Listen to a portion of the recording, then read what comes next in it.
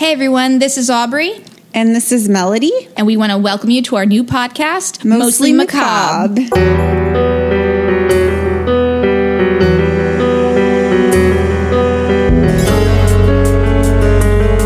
We are a true crime podcast, mostly. We're going to talk about all sorts of things. So not just true crime, any interest that we have, really. Supernatural, past reincarnation, crimes, of course. Mm-hmm. Grimes and good times. You like scandals. Oh my goodness, I love a good scandal. I love some drama. I don't like to be in it, but I do love a good drama. Like to kick back and watch it. But who doesn't? I'm the lady that's outside with a vacuum cleaner, just seeing what's going on. Dusting the plants. Don't mind me. So we met at work. We did. So that's how Aubrey and I know each other. We also have Kevin here, our producer. Hello. And he'll be helping us with the podcast. So you'll probably hear him throughout the podcast, commenting here and there. But yeah, so we met at our past place of employment, kind of united over a love of true crime. We had our own little private Slack channel called the Documentary Club.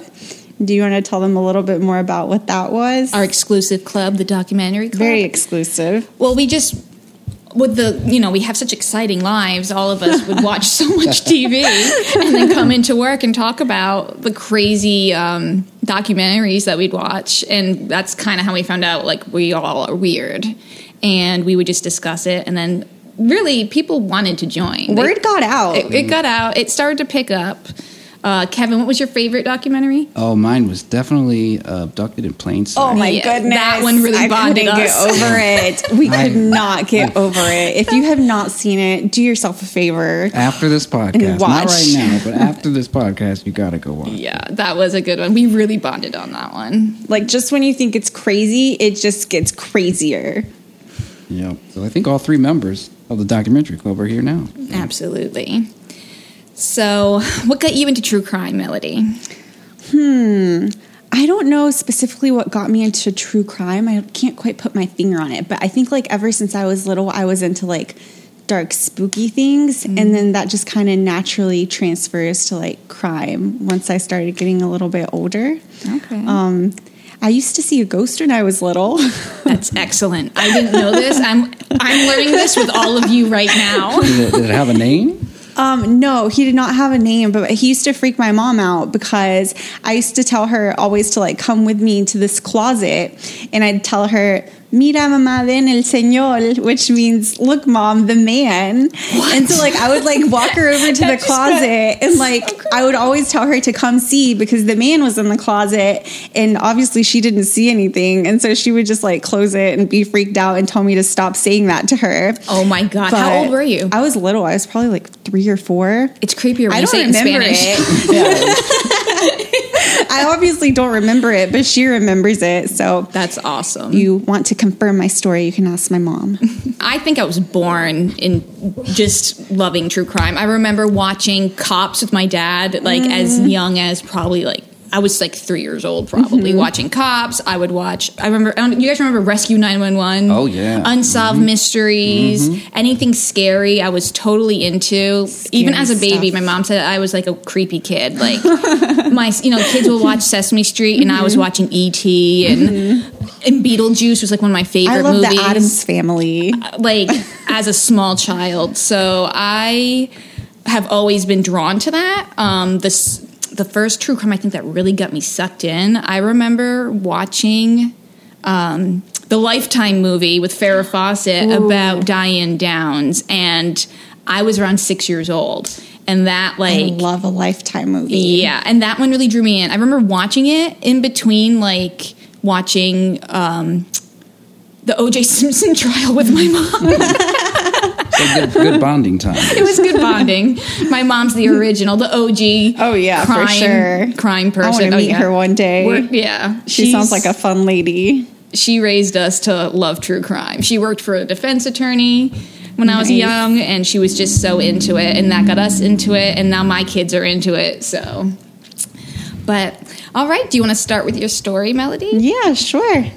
So we're going to keep it a little close to home. We are from Tampa, Florida, everyone. So the story I'm going to bless you with today is the story of the Dream Slayer. And so we're going to take it back to Tampa, Florida, 1933, cigar capital of the world. At this time, Prohibition is still going on. It officially ended later that year on December 5th in 1933, but at this time, alcohol is still illegal. The mob is also highly active at this time in 1933, and we had gangsters in the area like Charlie Wall that were very prominent people in the Tampa shady business scene. Back in the good old days. Back in the good old days. And so, living in the Ybor area of Tampa was the Licata family, who we are going to talk about today.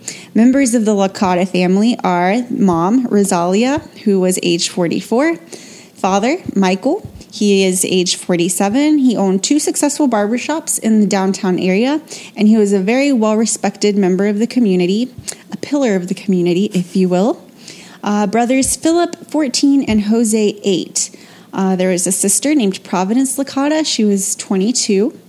And Anthony Licata, a law student at Stetson University in DeLand. He had actually left for college the previous week, so he wasn't present for the events that we're going to discuss upcoming. There may or may not have been a German Shepherd. Sources do not agree on this, if the family had a German Shepherd or not.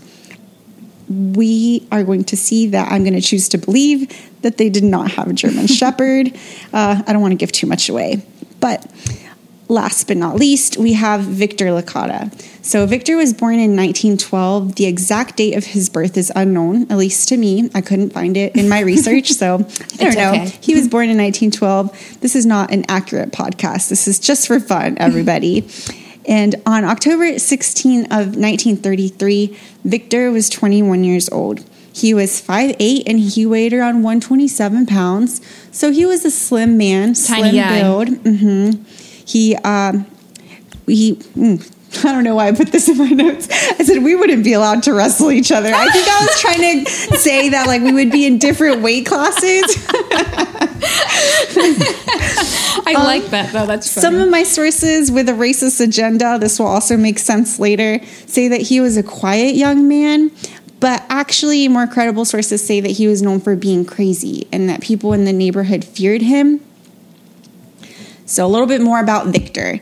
In fact, a year earlier, the police had tried to enforce a lunacy petition to lock him up. And his parents begged them to keep him at home, saying that they were going to be able to take better care of Victor than any institution. That definitely doesn't sound like a quiet man. No, so that's not a very quiet man if you ask me. I've never known anybody that had a lunacy petition enforced, but I know plenty of them. You have to do some things. I imagine you have to do some pretty bizarre things in order for them to try and enforce that on you. Well, in Florida, it doesn't take much, but yet they let so much Oh, there's so much lunacy that's still out there. Well, Victor was at that point, but again, the family was insistent that they could take better care of him at home than any institution would be able to, which in their defense, institutions were not that great at these times. So they were probably just trying to be loving parents and like watch out for their son and like not send him off to an institution. Understandable. So I get that. Props to the parents. If it was my child, I'd probably be the same way. I don't know. He was diagnosed by psychiatrists with dementia praecox. I don't know if I'm saying it right, but it is now called schizophrenia. And his family did have a history of mental illness as well. 2 cousins and a great uncle of his had been committed to asylums before. So that's probably why his parents insisted to keep him home. Because it's in the genes. They already had a family that went through this, and they were like, no. They're a well-oiled machine. We want to keep Victor at home. We know how this turns out. Exactly. We've seen this pan out before. It's never a good thing. And his brother also suffered from dementia praecox. I don't know which brother. It does say that it was one of the brothers that was killed, but I don't know if it was, I don't know which one. So maybe this is also a good time to drop that his parents were also first cousins. So that's a little bit more about Victor. Yeah. Let that resonate. Let's just let that simmer and sink in a little bit. Talk about the family history. Family history. And on October 16th, 1933, police are called to the Licata home around noon.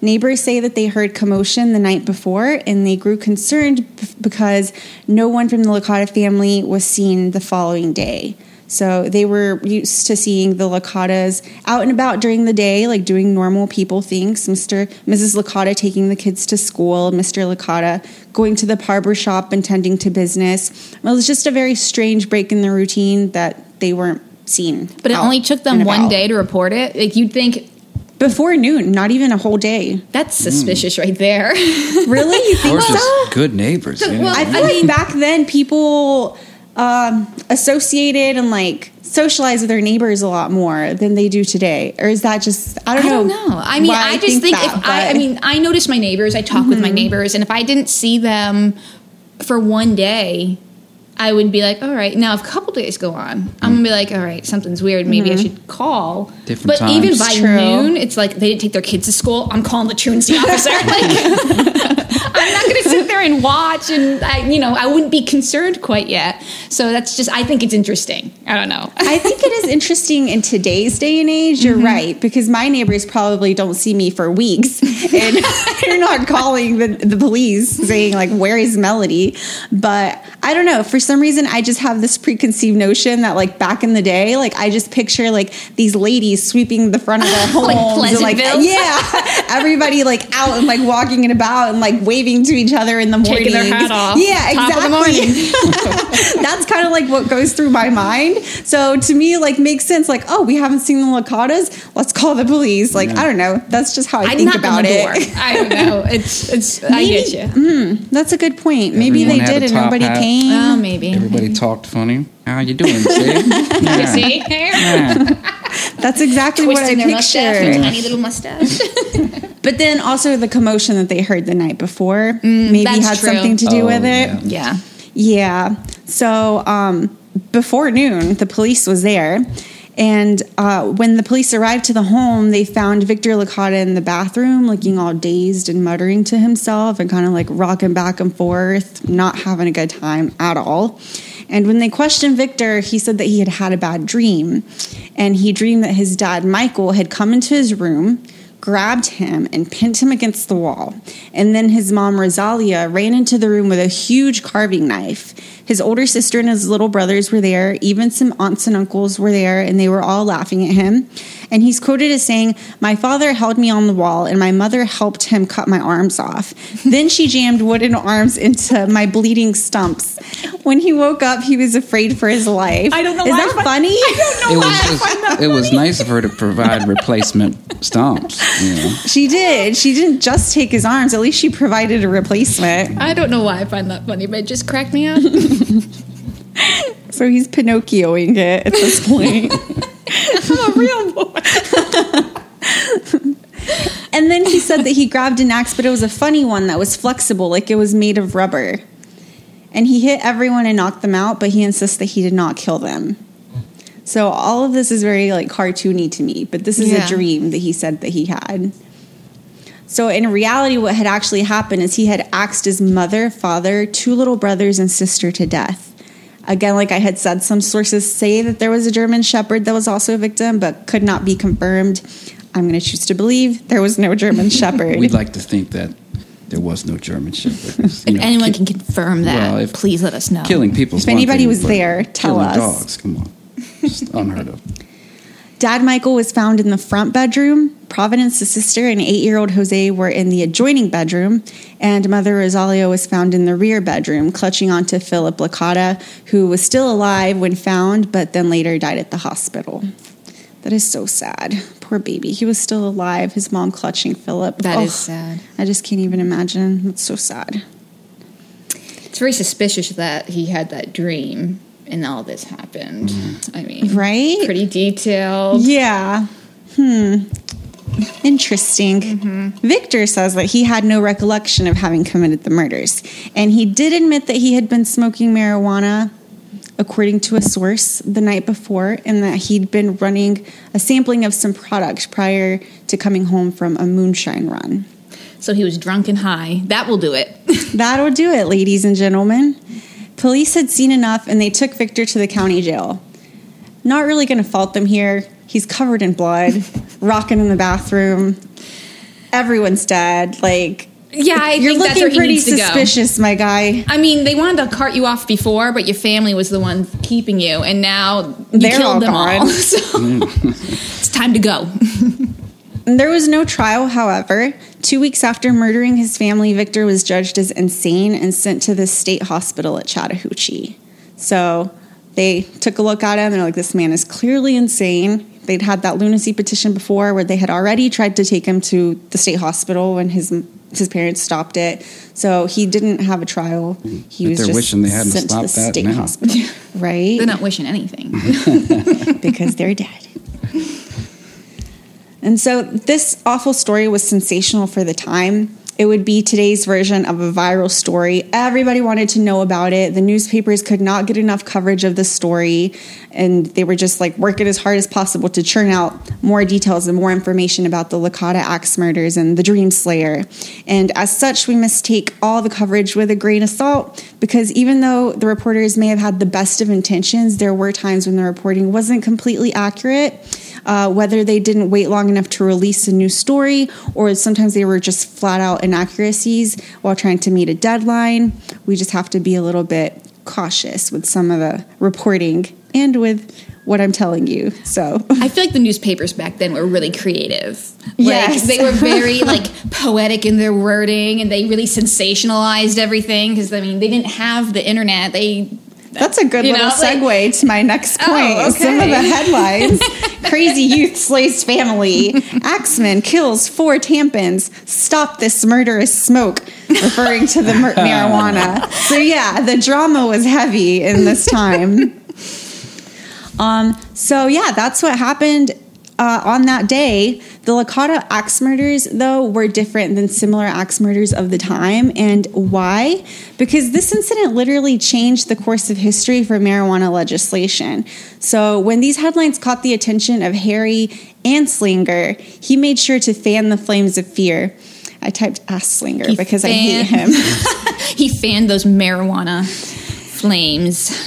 Right. So a little bit about Harry Anslinger. He could be considered the father of the modern drug war.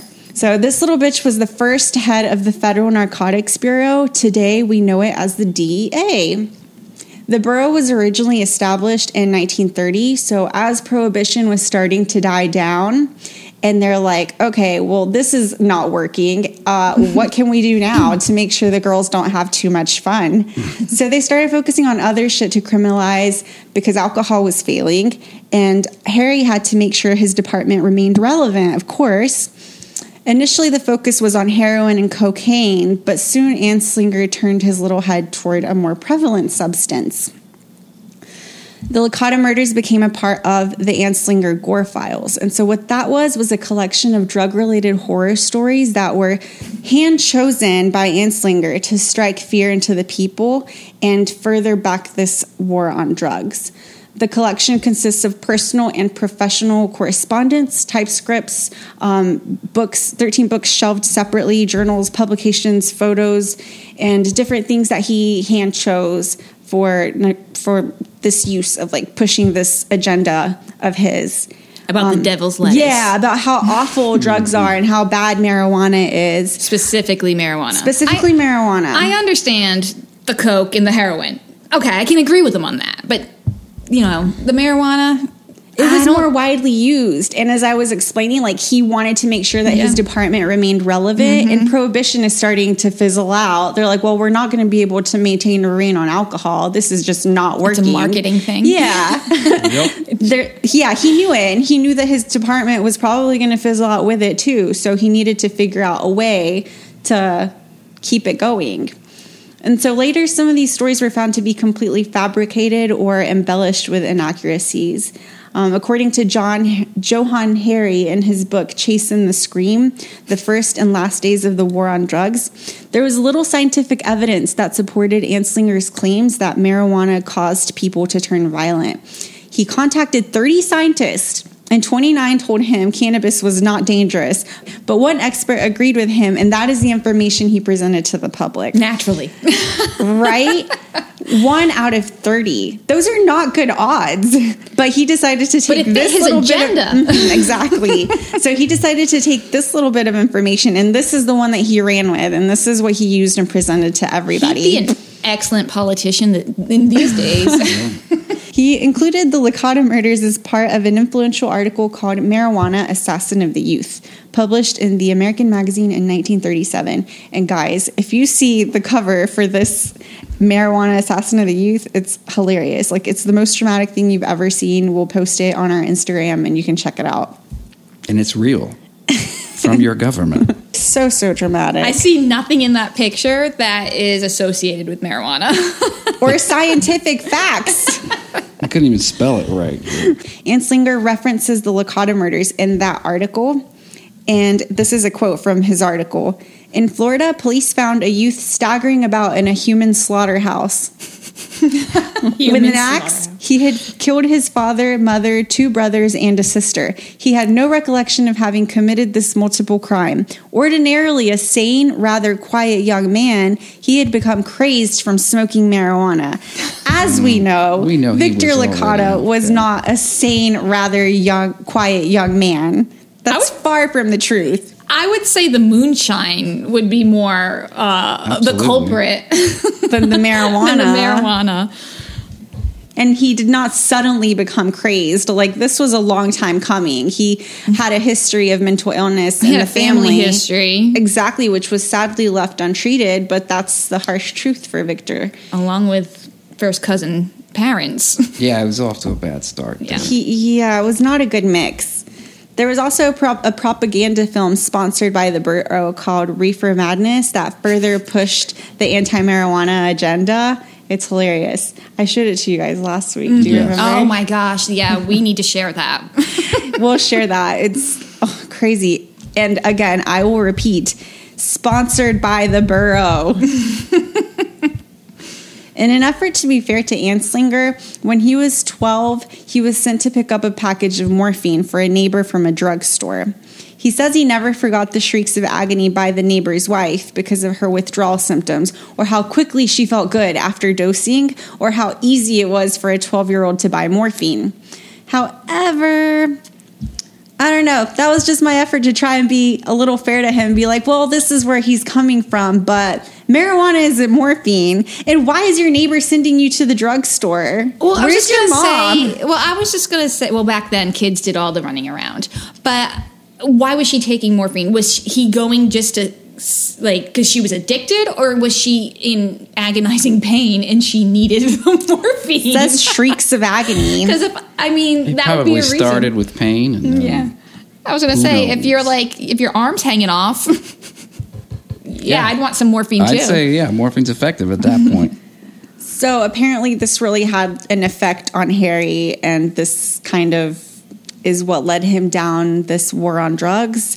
I don't know. I think it's full of shit. He's full of shit. I don't even know if this actually happened. I think he probably lied. He probably made it up. He probably just made it all up. He seems to have an issue with people being chill. I mean, morphine calms you down. Marijuana calms you down. To chill. Maybe he should try some marijuana. Yeah. Or some morphine. Yes, exactly. So he was still a pretty shitty guy regardless. He favored a punitive approach from the beginning. He provided all who could push his interests forward with material to portray his department as fierce drug fighters. So kind of like anybody who could further this agenda of his, he would provide them like, hey, have you seen this article? Or, hey, have you heard about this murder? Type of thing. He opposed factual education about the realities of drug use because it would encourage youthful experimenters. So, like I had mentioned before, instead of mentioning the facts from those 29 scientists that said, no, it doesn't make you crazy, he wanted to present all that bad. Because then they might want to try it out themselves, I guess was his reasoning for that. So instead, he would push the theory that drugs cause criminals to have the courage to carry out violence, and that each addict made 7 others in their career, so they were infectious to the community. I don't know where that came from, where this fact was created, but this is another one of his crazy ideas that he was pushing. Can you imagine? He didn't have a life. He just sat there thinking up his own facts He and how really he was didn't going want to to push lose this. his job. Yeah. No, he did not want to lose that job. What does it pay? The Bureau of Narcotics measured their success by the total number of years sentenced to drug offenders. So, for example, 3,248 years, 10 months, 18 days for the year of 1933. Woohoo! We had people incarcerated for 3,000 plus years this year. How great of a job are we doing? Is that not insane? Isn't that how it is now? Oh my God, don't say that. I mean, I know we're in a pretty fucked up situation now, but I'd like to think that we've progressed a little bit. Moving on. No! The seizure of drugs was announced at street value, which inflated the price grossly. Wouldn't be surprised if that still happens. The systems to measure the worth of the amount of drugs that they had confiscated were not quite there yet, so it was a good opportunity for them to manipulate the numbers. Gotcha. And make it seem like they collected a lot. Yeah, exactly, to make themselves look good. So reporting high numbers when the department needed support, and plummeting when they wanted a pat on the back. So, the numbers are really high when they're like, oh, man, come on, we really need you guys to help us. And, whenever the numbers were low, it's like, look how good we're doing. Kind of like today. Yeah, not a lot has changed. Not much has changed. So sad. He was also super racist. Here's one of his quotes. Reefer makes darkies think they're as good as white men. Oh, he was quoted as saying, and there are 100,000 total marijuana smokers in the U.S., and most are Negroes, Hispanic, Filipinos, and entertainers. Oh my God, their satanic music, jazz, and swing result from marijuana use. This marijuana causes white women to seek sexual relations with Negroes, entertainers, and any others. Oh, Lord. I'm going to tell you right now, if I smoke some pot, I'm not going to want to go swing dancing. I want to go eat, and I want to take a nap. But what's wrong with jazz and swing? Oh, that's where all the drugs come from. It's the devil's music. I just had to take a break. After I read that, that's is messed up. That is really, that's some, and today it's called the DEA, sponsored by the U.S. government. During this time, anti-drug crusaders switched from calling it cannabis to marijuana, hoping that the Spanish word would capitalize on anti-Mexican sentiment. So everything that they did was very calculated. Sounds like it. Like I said, he didn't have a life. He thought this out through and through. DEA, I think this was his life. Yeah. Saving this department. Was he married? I believe so. Must have had an ugly wife. Kevin. Oh my gosh. His big win came in 1937. The Marijuana Tax Act, legislation that Anslinger drafted himself, was passed in 1937, effectively making the sale and possession of marijuana illegal across the country. So we can thank Harry Anslinger for that. He's the reason that everyone... I hope he is flipping over in his coffin today with dispensaries on every corner now. Yeah. He's the reason so many people... He's ruined so many lives. So many people have all those drug charges and have spent years in prison because of his campaign. Because of this asshole. Another quote from Harry, the book that I had mentioned earlier, within 30 years, he succeeded in turning this crumbling department with these disheartened men into the headquarters for a global war that would continue for decades. That's still going on today. Yeah. In the coming years, hundreds of thousands of men and women, disproportionately people of color, would spend huge portions of their lives behind bars. As you had mentioned. I just mentioned, yes. Exactly. You literally just said that. With murderers and violent people. Pedophiles get a couple months. A pat on the back. Slap on the wrist. Sorry, that's what I meant. Not a pat on the back. How can I get a pat on the back? But people are in jail longer for drugs. And this was all by design. Disproportionately people of color. He knew that it was mostly people of color that were using marijuana. He even changed it being called... He even changed the terminology from cannabis to marijuana, knowing that it was going to make it sound more inflammatory that way, because he wanted to really really prey on this anti-Mexican sentiment by using that word. Anyone who's not white, basically. Yeah, basically. And the jazz and musicians and which was swing dancers. Entertainers. How dare they? Yeah. It's also said that he really went hard after Billie Holiday. I didn't delve into that too much. You know but I did what? see that. Now that you mention that, I did know that. You did? Because yes, again, I watched because that's what I do. Mm-hmm. The Billie Holiday. It was like a The documentary? Yes, about her. Yeah. Interesting. What an asshole. Like, just He let came at people her live. hard, yeah. An all-around terrible guy. Watch it because you'll learn all about it. So, back to Victor. When we left him, he had been sent to a state hospital at Chattahoochee. He was here until 1945. On October 14, he and 4 other inmates sawed the bars off their cage and vanished. I'm sorry. Well, but we know how he's do good with you- a blade right off the top. How do you have something to saw the bars off? With a hacksaw. He definitely didn't do that with a toothbrush, a sharpened toothbrush. Like, They used a hacksaw. we have access to this. Good question. No one knows. The accomplices were never identified, but they definitely used a hacksaw. And the others were caught really quickly, but Victor was actually on the lam for 5 years. So he was out and about for 5 years. Good for him. I'm just kidding. Not sure what he was doing for 5 whole years, but eventually he took a little road trip to Louisiana where his cousin Philip Licata, 45 years old, owned a waterfront restaurant in August of 1950. And Philip said that he was scared of Victor because he had threatened to murder more family if he ever got out. So not sure if Philip was actually scared of Victor or if this is another one of those things that like reporters put in there to make the story have a little bit more pizzazz. Right. The key word Sensationalized. being more. Right. That's kind of an admission of guilt. Like right this there. story needs pizzazz. Like there's a lot going on here already. He said that he was afraid of him. All right, the way that you'd be afraid of any crazy man, Philip supposedly told a reporter.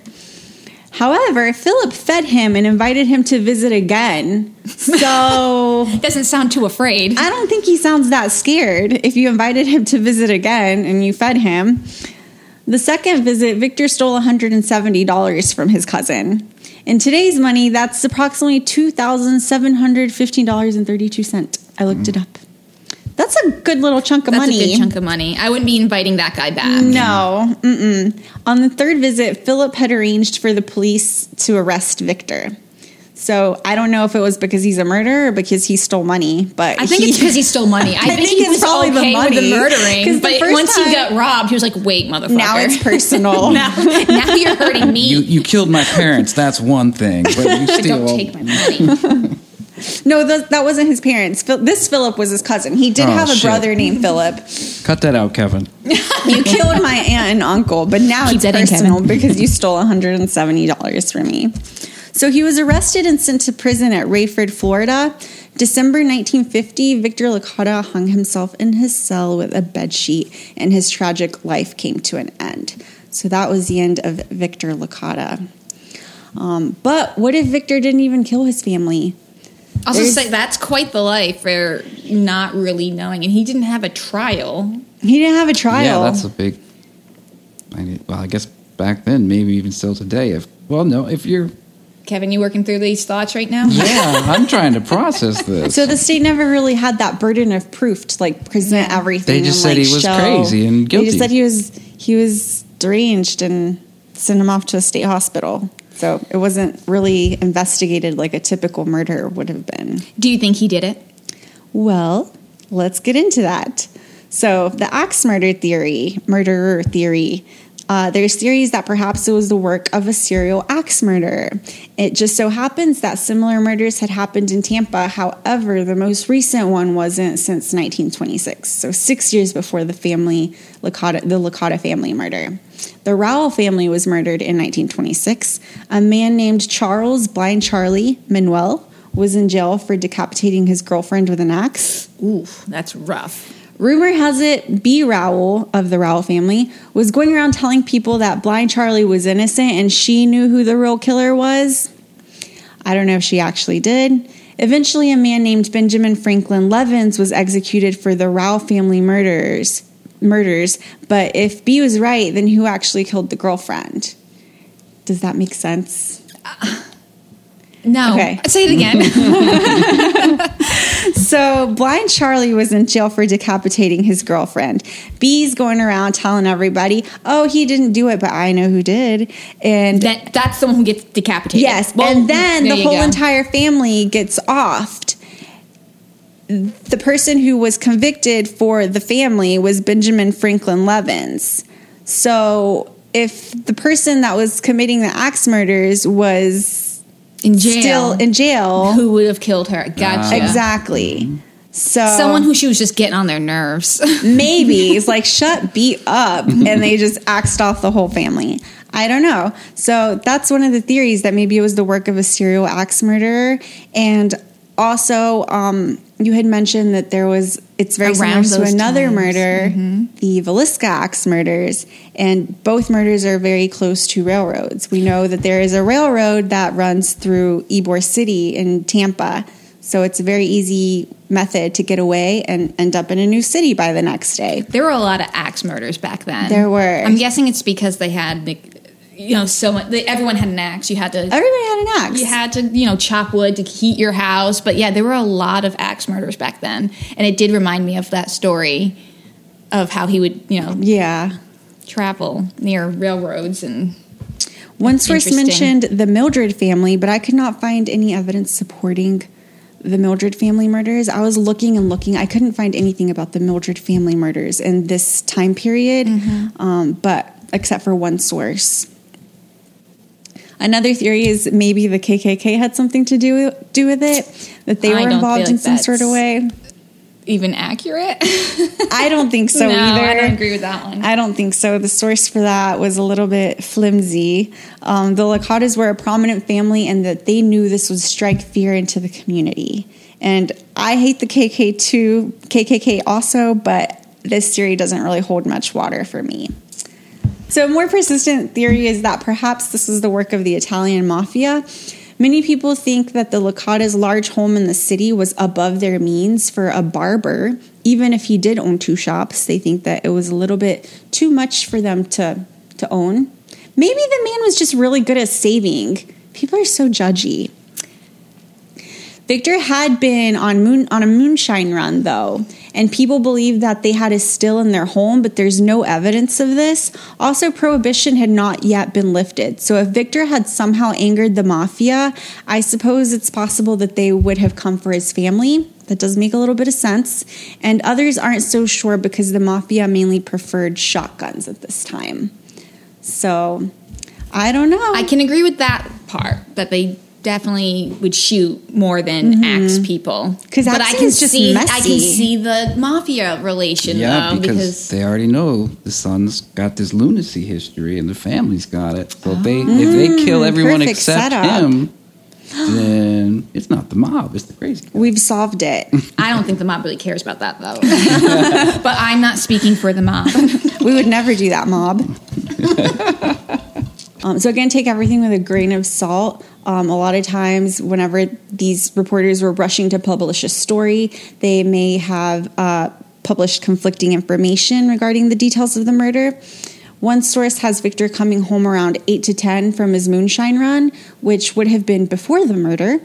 Another has him coming home between 1 and 2:30 a.m., which would have been after the murders. So if he had arrived before and was drunk and high, I could see that. Stumble in, just go straight to bed. I mean, depending on what the scene looked like, but his room at the end may have been missed, and therefore he had not become a victim if he had arrived before the murders. Or if he arrived after, he again may have been drunk and high and went straight to bed without bothering anyone and woken up to a massacre. So we are not so sure there. Also, there's no credible evidence that he had even used marijuana.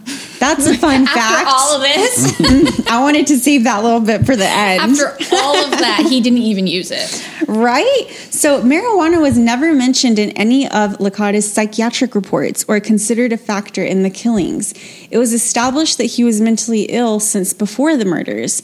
Detective W.D. Bush, city chief detective, said that he had made an investigation prior to the crime and learned the slayer had been addicted to smoking marijuana cigarettes for more than 6 months. And that was published on October 17th, Tampa Bay Times, 1933. So that was the very day after the murders. A day later, the chief downplayed the role that the drug had on the murders. Maybe the weed only had a small indirect part in the alleged insanity of the youth, but I am declaring now and for all time that the increasing use of this narcotic must stop and will be stopped. Very next day. I'm pretty sure it's not a narcotic. 2 days later, October 20th, 1933, an editorial on page 6 of the Tampa Morning Tribune was entitled, "Stop This Murderous Smoke." The editorial writer called for the prohibition of marijuana, says, "It may or may not be wholly true that the pernicious marijuana cigarette is responsible for the murderous mania of a Tampa young man and exterminating all of the members of his family within his reach. But whether or not the poisonous mind-wrecking weed is mainly accountable for the tragedy, its sale should not be and should never have been permitted here or elsewhere." So basically, like, at first they're like, oh yeah, he was addicted to marijuana for 6 months before this happened, and like the entire blame is on this. And then like a little bit later, day later, he backtracks. It's like, maybe it only had a little bit to do with maybe it. The schizophrenia. And then eventually it's like, well, whether it did or didn't have anything to do with it, it still should be illegal. Kevin, you have a point. Maybe it's the schizophrenia. It's the schizophrenia. Perhaps it was.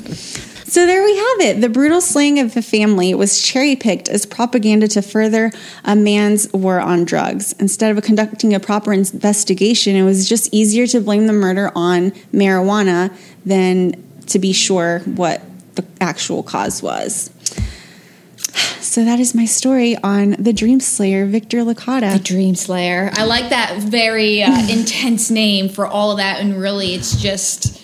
They just took a really horrible murder and they used it just to It was just a guy marijuana. That needed help. He needed mental help. But they definitely didn't know about that back then. But they just used it. And they didn't even give him a trial. So yeah. I mean, with his dream, I'm not going to lie, it sounds like he may have done it. He may have done it, yeah. And his dream he was just in an altered state. A mental state. I agree. Because it kind of sounds like he described exactly what he did, what happened. Yeah, but I don't think it was the marijuana that did it to him. No. He was schizophrenic. Yeah. Well, that was interesting. That was good. And that actually ties in with a lot of other things, like the other axe murders and just a little sneak peek. Charlie Wall, we'll maybe be talking about him later on. But yeah, that was a good story. Thanks, Melody. Thank you.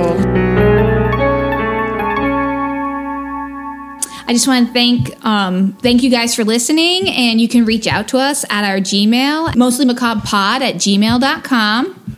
We also have an Instagram if you want to follow us there. It's Mostly Macabre Podcast, all one word.